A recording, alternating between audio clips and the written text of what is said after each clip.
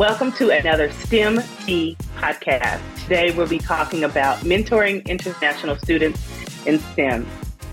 This podcast will discuss international students and the myriad of challenges they face in science, technology, engineering, math, and medicine, as well as social and cultural acceptance at U.S. institutions of higher education. These challenges significantly impact their self-identity and success in STEM. Here, our panelists will highlight challenges that plague these students, including employment, language, and financial issues. They will also suggest potential solutions that can be implemented to address these issues in order to create a welcoming space for international students. Our panelists today, I'll start with Dr. Hazetta D. Schuler. She is not only a student advocate, but she's also a diversity, equity, and inclusion consultant, a STEM mentor, and an IO psychologist. But she is also a certified Lean Six Sigma Green Belt professional. Dr. Schuler has mentored more than 250 undergraduates, over 100 graduates and medical residents, and more than 750 middle and high school students in STEM education and DEI consulting. Currently, she serves as a member of the Winston-Salem Budget Committee, conducting studies and evaluating city services while implementing strategies to turn around underperforming departments. As a mentor, she enjoys watching marginalized students blossom into successful STEM leaders. She produces lasting results with students, colleagues, and clients due to her skills. Over 20 DEI articles have been published by Dr. Schuler and her cohort of junior STEM faculty and postdocs in the last 2 years. Another of our panelists is Dr. Elsie Calderon-Spencer. She is an administrative director for the National Center for Children and Families and the Consortium for Policy Research in Education at Teachers College, Columbia University. She is also a research fellow in Dr. Antner's laboratory at Vanderbilt University. A Cuban-American and native New Yorker, Dr. Calderon-Spencer is a first-generation college graduate and received her EDD from the University of Pennsylvania in Higher Education Management and her MPA from the School of International and Public Affairs at Columbia University. Dr. Calderon-Spencer's passion and expertise traverse higher education, specifically diversity and equity initiatives in promoting inclusion in academia. She is a powerful advocate for community initiatives and collaborations to improve the educational outcomes of underserved populations, specifically BIPOC faculty and students. She sits on various subcommittees at Teachers College that promote DEI programming, engage the effectiveness of current policies and strategies affecting BIPOC and institutional culture overall.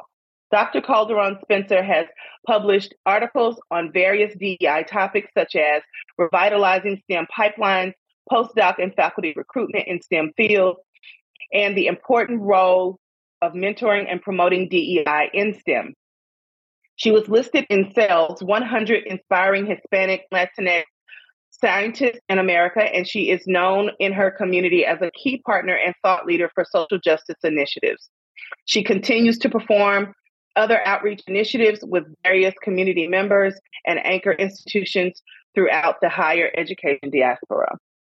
We also have with us Ella Sawa, and she is a graduate student at the University of Rochester. Her research focuses on using nanoparticles as a drug delivery method to improve healing in musculoskeletal tissues like the tendon.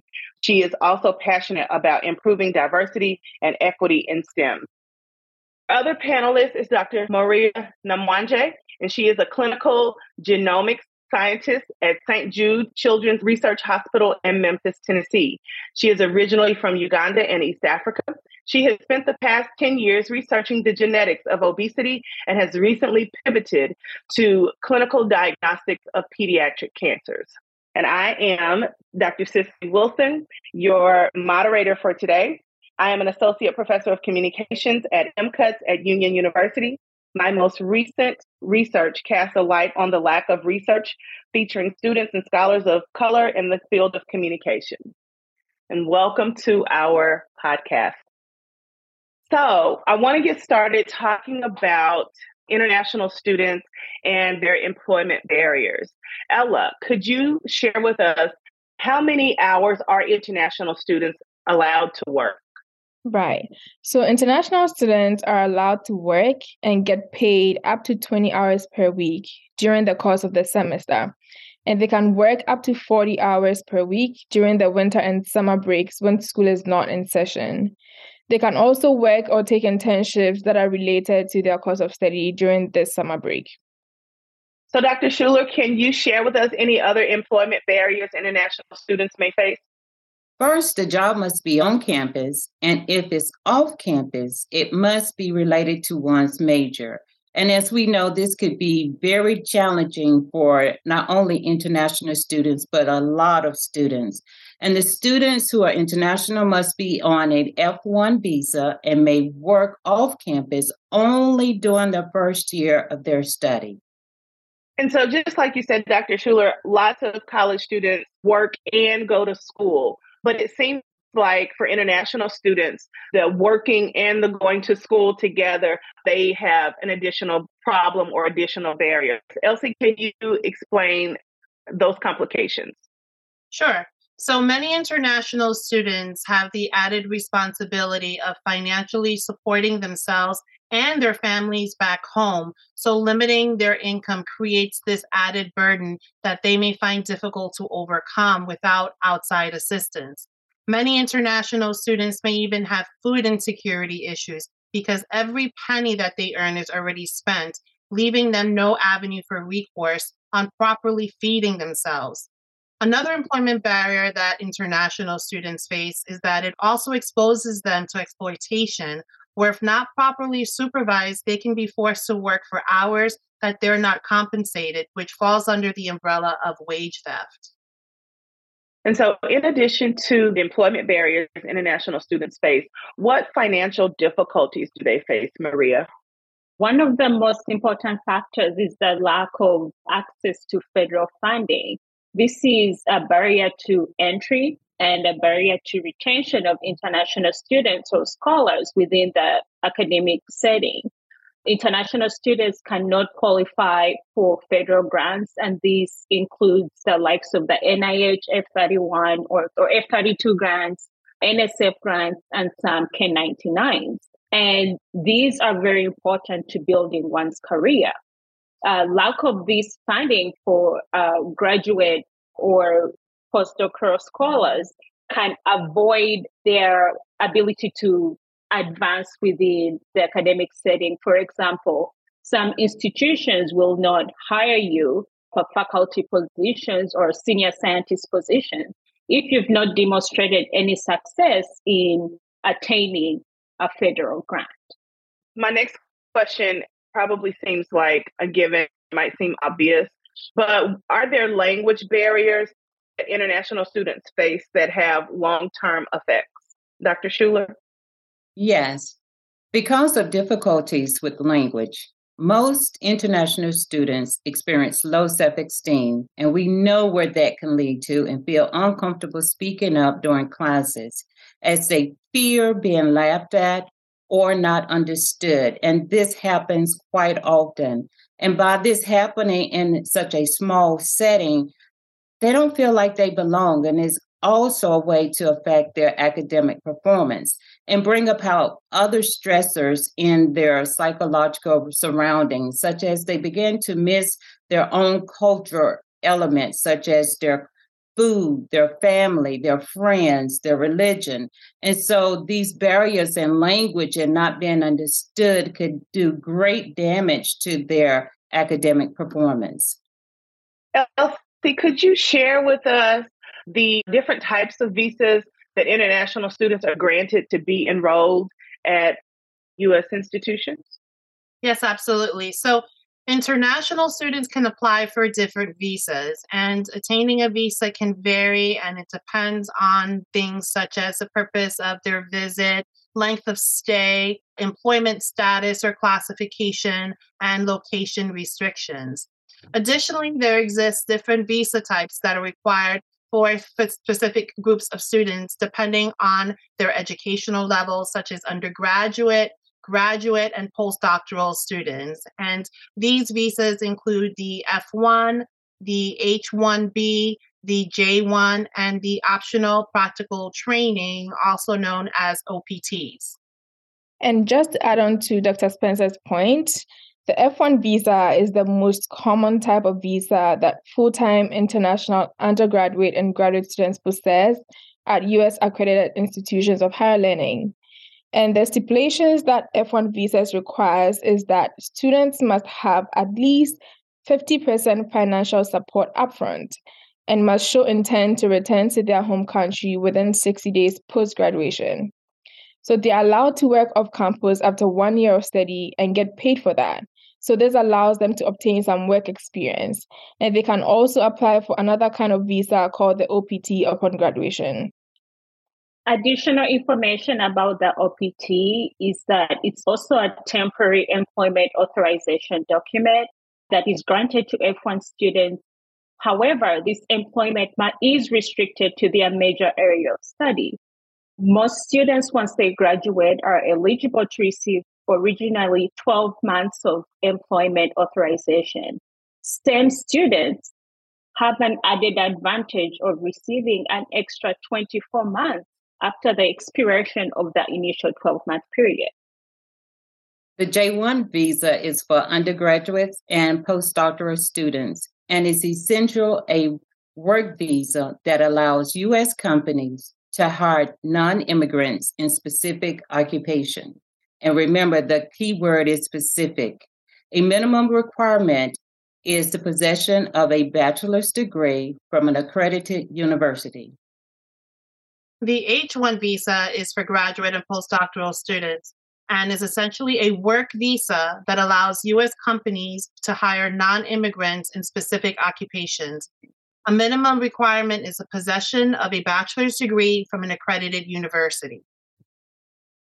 So when we're talking about the minimum requirements for visas, are there limits, Ella, to how many credits that international students can take? Yes, definitely. And this varies depending on the type of visa they have. For example, full-time international students on F1 visas are expected to take between 9 to 12 credits per semester to ensure that they can remain in status. For graduate students who have teaching responsibilities, 9 credits is usually considered full-time. And going above or below this stipulated range without prior permission can jeopardize a student's visa status, as well as their chances of losing fellowships that they might be beneficiaries of. This is especially because the students have to maintain a certain level of academic standing that they may not be able to achieve if they take too many classes or too little classes. And so how do these limitations provide barriers to these international students, Dr. Schuler? Well, since they have to obey these rules, it is inflexible if they are facing other emergencies, such as having to take care of their families or just being sick, that prevent them from meeting these requirements. They must still attend classes and complete their coursework, or they must face the consequences related to their visa status and academic standing. Thank you, ladies, for all of the information that you shared with us. More information on international students in STEM can be found in our pending paper that will be published in the spring. There you will find more information such as visa requirements, international student funding and sources, and issues pertaining to COVID-19 and international student restrictions. This conversation is critical to have because it discusses a group of students who are often left out of higher education conversations, but are critical components of its success and sustainability. So now, since we're doing our podcast for STEM Tea, what type of tea are we drinking? Ella? Right, so I'm having the chai latte, and I like the chai latte because I have a sweet tooth, and the chai latte is naturally sweet. So it doesn't make me feel guilty about adding more sugar because it's already sweet, and that's why I like it.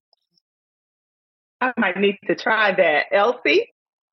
Sure. So I love fruit and I love sweetness as well. I like the passion tea by Tazo. It has the taste of hibiscus and orange peel for that bit of zest and rose hips. And what I really like about this tea is that it tastes great hot and cold, but I personally prefer it cold once it's sort of sat up for a bit, and it just kind of enhances the taste on my palate. That sounds good. Dr. Schuler, what are you sipping on? Yes, tonight I am sipping on great lemon tea, and I love it because it's a way to clean my mind and my body. So I have been on this regimen now for several years, and I find it very effective. Maria? And I'm having the peach tranquility tea. I like it because of the sweetness that comes from the peach. And it also has chamomile, which adds to the tranquility and calmness at the end of the busy workday. Awesome. And I am drinking some green tea just to give me a little bit of boost to my metabolism at the end of the day. All right. Thank you all so much for joining our podcast or listening to our podcast. Find us on social media. You can find Dr. Schuler on Twitter at PSTRENGTHEN. You can find Ella at EASA_me. Elsie can be found at capital E, Elsie La Cubana. And Maria can be found on Twitter at MNAMWANJE_PhD. And you can find me on LinkedIn, Cicely T. Wilson. Thank you.